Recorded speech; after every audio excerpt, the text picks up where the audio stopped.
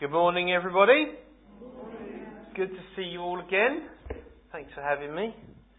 Might have to take up residency here soon, if that's all right.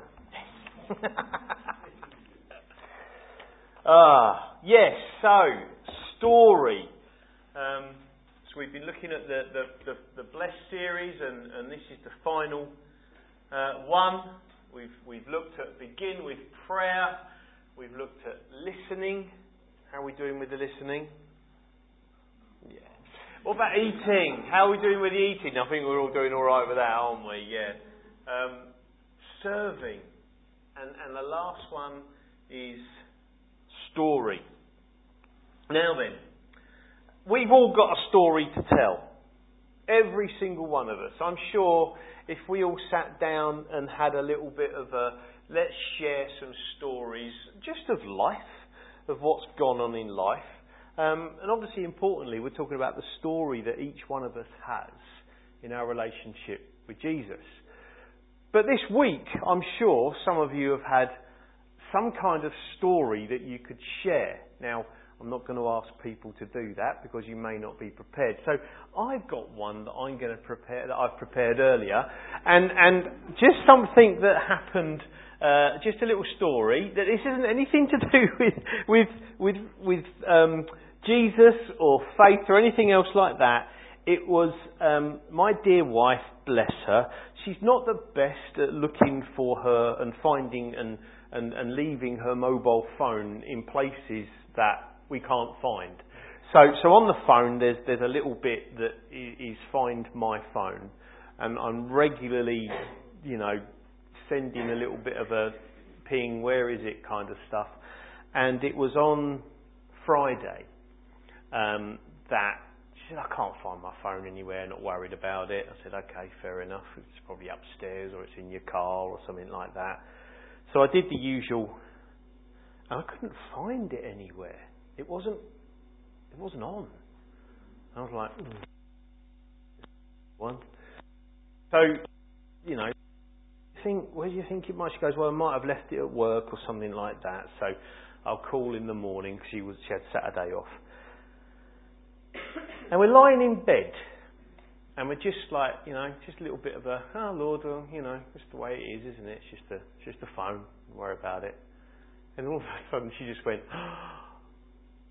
I know where it is. It's in the freezer at work.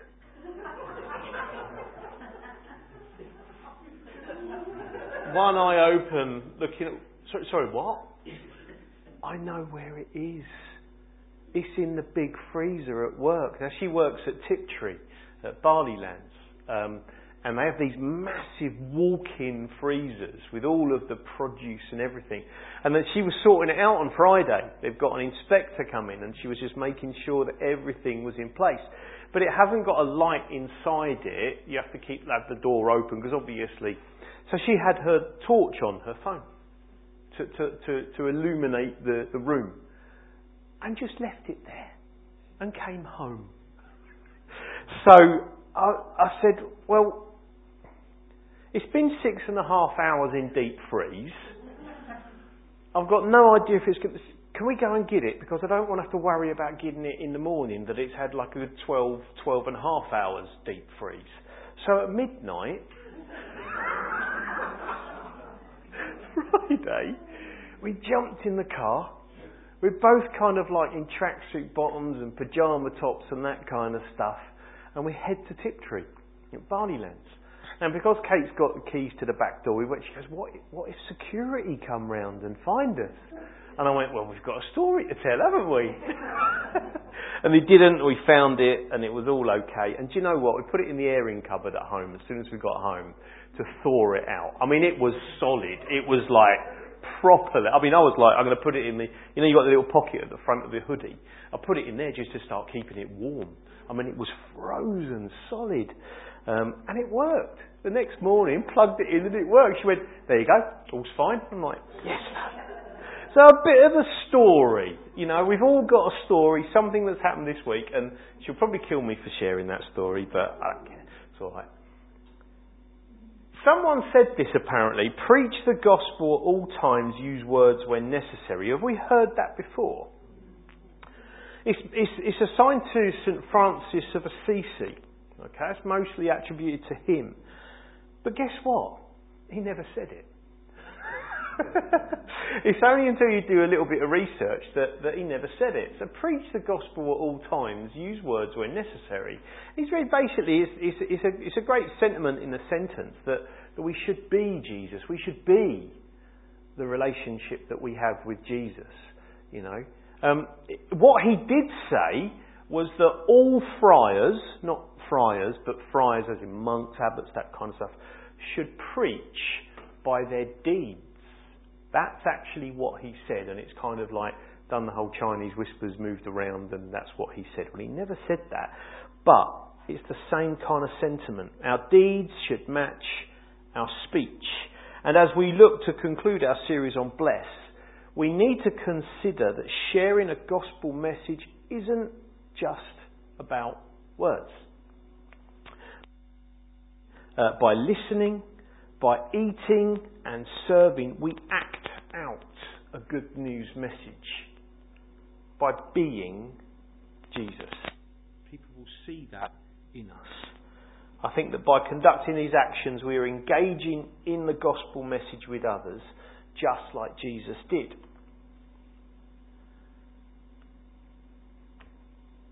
So what's your story? What's your story? What's your story when it comes to a relationship with Jesus? This is a really important part of the B.L.E.S.S series. And it's one that matters.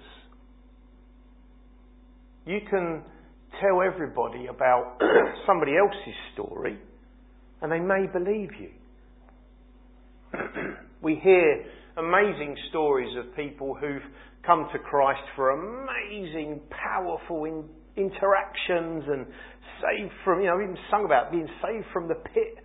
As David was writing those psalms, the psalmist was writing those psalms, that he was in this dire strait kind of thing. And actually for some of us, I've never really been in the pit. I don't feel like I've... And actually sometimes for us, it's my story's not that great. It's not true. It's not true. Our story and our relationship with Jesus is what people want to hear. Because it's truth.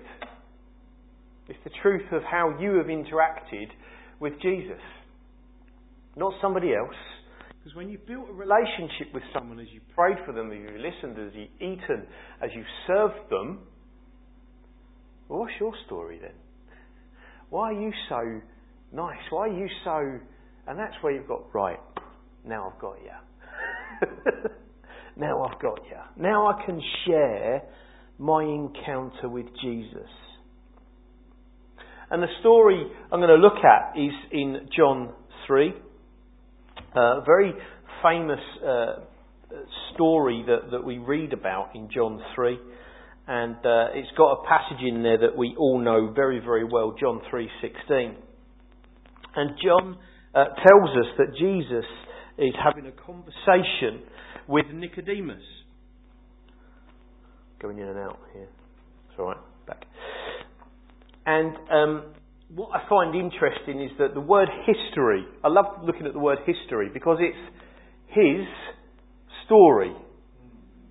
It's Jesus' story. When we look back at history, it is for me his story. Sorry, this is a... You hear me all right? Is that okay? Sounds like I'm going in and out. We share his story.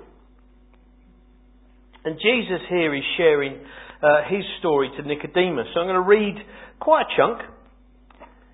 It says, "Now there was a Pharisee named Nicodemus, a leader of the Jews. He came to Jesus by night and said to him, 'Rabbi, we know you are a teacher who has come from God, for no one can do these signs that you do apart from the presence of God.' Jesus answered him, 'Very truly, I tell you, no one can see the kingdom of God without being born from above.' Nicodemus said to him, 'How can anyone be born after having grown old? Can one enter a second time into the mother's womb and be born? Jesus answered, "Very truly I tell you, no one can enter the kingdom of God without being born of water and Spirit. What is born of the flesh is flesh, and what is born of the Spirit is spirit. Do not be astonished that I said to you, you must be born from above. The wind blows where it chooses, and you hear the sound of it, but you do not know where it comes from or where it goes. So it is with everyone who is born of the Spirit." Nicodemus said to him, "How can these things be?" Jesus answered, "Are you a teacher of Israel, and yet you do not understand these things? Very truly I tell you, we speak of what we know and testify to what we have seen, yet you do not receive our testimony. If I have told you about earthly things and you do not believe, how can you believe if I tell you about heavenly things? No one has ascended into heaven except the one who descended from heaven, the Son of Man. And just as Moses lifted up the serpent in the wilderness, so must the Son of Man be lifted up, that whoever believes in him may have eternal life. For God loved the world that he gave his only Son, so that everyone who believes in him may not perish but have eternal life. Indeed, God did not send the Son into the world to condemn the world, but in order that the world might be saved through him. Those who believe in him are not condemned, but those who do not believe are condemned already, because they have not believed in the name of the only Son of God. And this is the judgment, that the light has come into the world. People have loved the darkness rather than light, because their deeds were evil. For all who do evil hate the light and do not come to the light, so that their deeds may not be exposed. But those who do what is true come to the light, so that it may be clearly seen that their deeds have been done in God." Quite a chunky passage. But this is Nicodemus is a religious leader. He's a rabbi. He's one of the teachers of the law. Yet he comes to Jesus to ask questions. And it says that he came at night, because he didn't want anybody else to see him, to come and talk to the one that everyone is planning to crucify. So Nicodemus is asking these deep questions, and Jesus shares a story with him. The story of heaven, the story of what God has done for mankind. That whoever believes in him will not perish. It's an account that I see here in Scripture, that Jesus tells that story of heaven. The opportunity that people have to get into glory with the Father, that they are not condemned anymore. It's interesting that Nicodemus himself didn't go away an unbeliever. A little bit later on in John's Gospel, we read that he was one of the two that prepared Jesus' body for burial. Joseph of Arimathea and Nicodemus, a religious leader. His life was changed by the story of Jesus. And a lot of biblical historians say that eventually Nicodemus was martyred for his faith in Jesus Christ. That nighttime encounter where Jesus shared his story of heaven changed this man's life.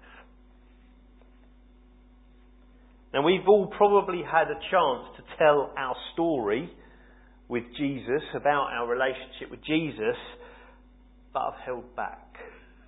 Maybe there's been an opportunity that we just haven't felt it's the right time. And there are numerous reasons why we might say, I'm not sure I could share my story about Jesus. I don't have what it takes. I don't have the words. I'm not eloquent enough. I don't want to impose my beliefs on friends and family. We do live in a society where we are known as the bad guys a little bit. Because we keep condemning and judging and telling people they shouldn't be doing this and shouldn't be doing that, when actually we need to be loving them. So we feel that actually if I start to talk about God with friends and family, we're going to enter into some deep apologetic theological discussion on X, Y or Z. And I'm just not prepared. Or actually sharing my story makes me feel uncomfortable.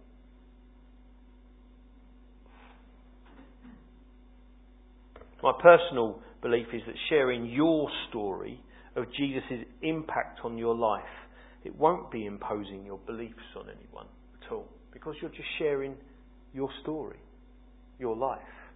There's loads of other people that will kind of tell others how they should act and how they should live. But in this B.L.E.S.S series, it's literally about how do we bless people, not condemn them. There's a great missiologist, which is a very weird name, of someone that basically looks at mission and theology of mission. A guy called D.T. Null says, Christianity is one beggar telling another beggar where he found bread. I loved that. Christianity is one beggar telling another beggar where he found bread. It's understanding that the gospel message that we have is life-giving, not life-sucking. It's life-giving. We've been given life. We've sung songs of praise and worship of what God has done in our lives. And our lives have been transformed by Jesus. And it is something we need to share with others. We need to tell them where the bread of life is. You won't have all the answers to people's questions. But it's about being willing to share how you came to faith in Jesus Christ. Because your story matters. When you look at some of the stories that Jesus told, the parables, a lot of people kind of go, were they true? Were they actually true? We don't know. Some may have.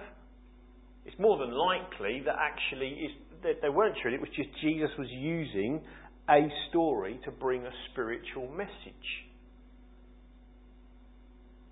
But your story of how you've encountered Jesus is powerful. And Romans 10:14 says, how can they call on him to save them unless they believe in him? And how can they believe in him if they have never heard about him? And how can they hear about him unless someone tells them? It's important for us to recognise that we need to share our story.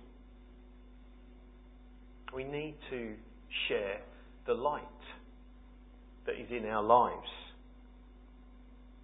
And it's through prayer, listening, eating, serving, that you're able to share your story. As you develop a deeper relationship with someone.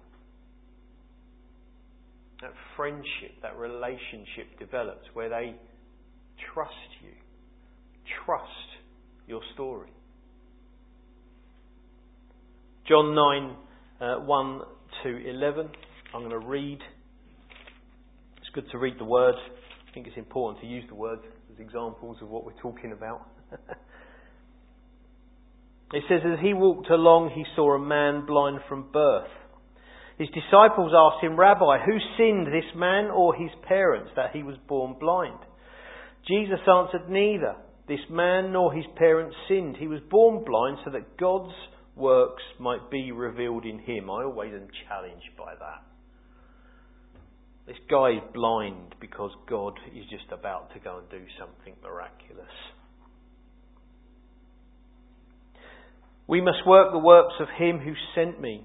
While it is day, night is coming when no one can work. As long as I am in the world, I am the light of the world. When he had said this, he spat on the ground, made mud with the saliva, and spread the mud on the man's eyes, saying to him, go wash in the pool of Siloam, which means sent. Then he went and washed and came back to see. And came back able to see. The neighbours and those who had seen him before as a beggar began to ask, "Is this not the man who used to sit and beg?" Some were saying, "It is he." Others were saying, "No, but it's someone like him." He kept saying, "I am the man." But they kept asking, "Then how were your eyes opened?" He answered, "The man called Jesus made mud, spread it on my eyes and said to me, 'Go to Siloam and wash.' Then I went and washed and received my sight." They said to him, "Where is he?" He said, "I do not know." I love the story of the blind beggar. I used to love reading that as a kid because, Jesus spat in the mud. Wow, that's crazy. What's he doing, spitting in the mud and rubbing it in his eyes? It's all to do with the mud and the place around that at the time. Jesus was again using an example. It's a cleansing. That obviously the pool as well was meant to have those cleansing, healing kind of properties kind of thing. And Jesus is saying, no, it's me. It's in me. The healing is in me. And he rubs it in his eyes. And Jesus changed his life. He was blind, but now he can see. And we go on. I'm not going to read all of it because there's I love to read the Bible, but we'd be here all day otherwise. And there's a bit here where the Pharisees are just like, what's kind of going on? Who is this person that's going around healing people? This is Jesus. And they say, bring this blind man before us. He's not blind anymore. He's there. And he's in front of them. And actually it says in there that they even brought his parents in to say, "Is this your son? Can you prove to us this is your son?" I mean, talk about, you know what I mean? That was the rule that they had. You know, come in and we will judge you on your life. That's how evil these people were. Should have been looking out for others, yet they were looking for places to trip them up every time. And they said, "Is this your son?" And they're like, "Yes. It is our son. He's been blind from birth."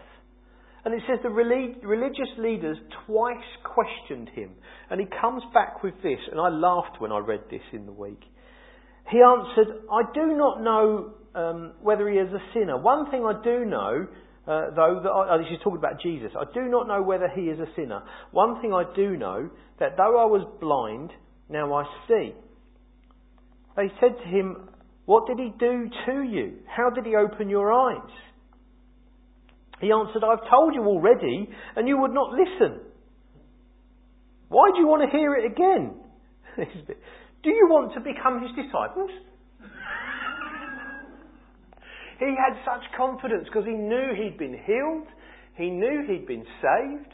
He was no longer a beggar. He could now work. And he's there before the religious leaders. They're questioning him. And he comes back with, "Do you want to be disciples?" His passion, he's kind of like, and I read that and I was laughing because it was just like, they must have been so angry when he said that. Because he has now become one of Jesus' disciples. The story of this once blind beggar became a challenge to others. But it was undeniable he had encountered Jesus. And that's the same for us. Your story has a powerful impact. It may not be as powerful as having Jesus rub mud in your eyes. But it's powerful in the scheme of things when you are interacting with others. Your story is believable because of Jesus Christ. Your story is what matters. And people will see that in you. In the book, the brothers write some really easy kind of things, and towards the end of this, they actually say, write down my life before Jesus, how I met Jesus, and my life since I met Jesus. Just as we kind of like thinking, what is my story? What would I say to someone? And they just, before, how I met, and after, how it's going. And I really loved that. And I wrote down a few things for myself. And my life before Jesus, well, I became a Christian quite young. I was 7. I got baptised at 8. I grew up in a Christian home, first generation Christians. So I kind of done church, I'd gone to church, but I also realised that actually I'd done things wrong in my life. That even as young as 7, I was arguing with my sister or whatever, and I just recognised it. And going to church, I recognised there was a need for Jesus in my life. And my parents had kind of walked with me in that. For me then, I've chatted to people and said actually I kind of fell away a little bit. And then came back to God a little bit more when I was a teenager, and that was that impact in my life. So I don't know what it was like for you. How I met Jesus literally was my dad prayed with me on my bed, and I gave my heart to Jesus. And I can remember that vividly, where I was, how it happened, and I can remember the story of getting baptised as well. It was on the spur of the moment. Dressed in a white gown with just my pants on because I didn't have a change of clothing or anything. So when I came out of the water, great look! Everything went see-through, which is why we say don't wear white. But that's my little bit of a story. It's a little bit of a laugh, it's a little bit of a joke, but it meant so much at the age of 8. That's how I met Jesus. And my life since I met Jesus, interestingly, I was having a conversation with a young man during the week who's been having some struggles.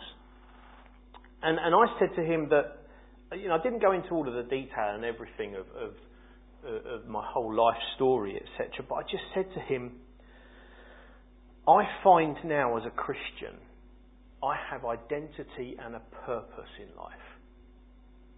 My identity is in Jesus. My purpose is to share Jesus with others. And I said, I'm quite privileged that I'm in a role as a minister that's what people know I'm about. If I wasn't a minister, would I do that? I said, I'd hope so as a Christian.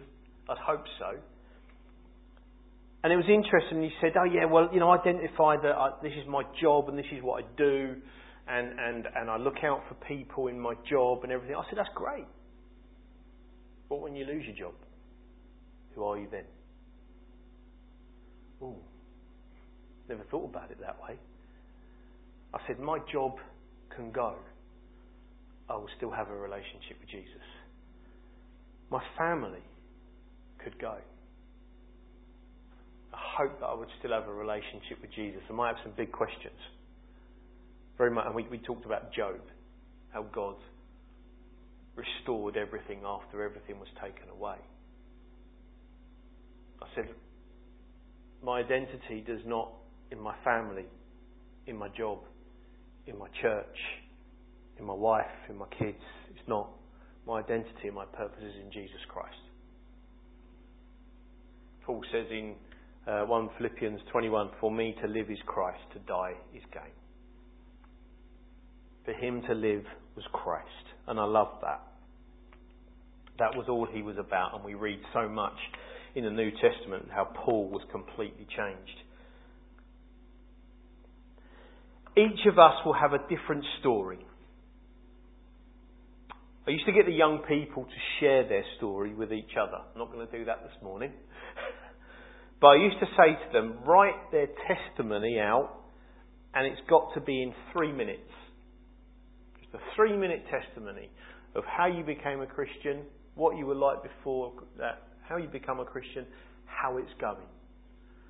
Get them all to write it down, and then they'd share it with each other. And I said, how hard was that? And they were like, oh, it was really easy. I was like, yeah. So why were you worried that you wouldn't be able to do it? And it's fear. It's fear that people are going to say something, that my mates are going to say something. And I said, if they're truly your friends, they'll listen. They will listen. There are longer versions available than 3 minutes. 5, 10, could be half an hour, who knows? But that's the thing, isn't it? It's just thinking about our story. Some of our stories are short. Some are longer. And they require a meal or a coffee. That's what I say. So as we conclude this B.L.E.S.S series, begin with praying. Praying for those around you. Praying for those that the Lord may be leading you to or them into your life. Listen. Listen to them. Listen to their heart. Listen to their hurts. Listen to their pains. Listen to their joys. And in that listening, you can reflect and be praying. Eating is one of the best ways that we can stop and listen. I learned more about some people in our church at the newcomers meal a couple of weeks ago than I ever would just in church after on a Sunday. Because we stopped, we ate, we listened. And I know a few more people in the church better than I probably would have done just having a coffee at the end. Serve people. What that looks like might be different for every single one of us. It may literally be grabbing one of those bin bags that's blown across the road and putting it back in place or your neighbour's houses and just serve in that way. Simple stuff. No one else might see you, but the Father does. And that's the most important. He sees that. How you serve others and share your story. Be willing to share your story. Pray that God would give you the confidence to share your story. And that concludes our B.L.E.S.S series. Let me pray for you all.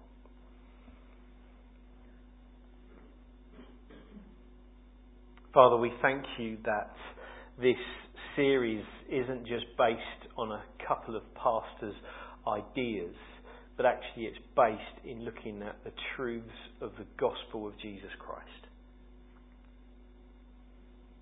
But Father, where Jesus went, place to place, he blessed others. We have seen that your Son prayed. He prayed for his disciples. He's prayed for us. He prayed every day, Father, that you would lead him to the places he would go. And he listened. He listened to the people around him. He listened to the religious leaders. He listened to his disciples. He listened to the pain of others where they needed healing, feeding and clothing. And Father, he ate with sinners. Your Son was tagged a glutton and a drunkard because of the people that he hung out with. Father, we thank you that he has set an example as he served. And the greatest serving that he did was on the cross for us. Every single one of us, the servant king, came to serve and die for us. But Father, the story doesn't end there. We know of the resurrection power. And Father, every single one of us in this room has got a story to share of how you have impacted our lives. Father, I pray over the coming days, weeks and months that everyone here will be able to have an encounter with someone to share the good news of Jesus Christ through their story. Father, we thank you for this series and we look forward to what you're going to be sharing with us next. And pray your blessing upon these words. In Jesus' name. Amen.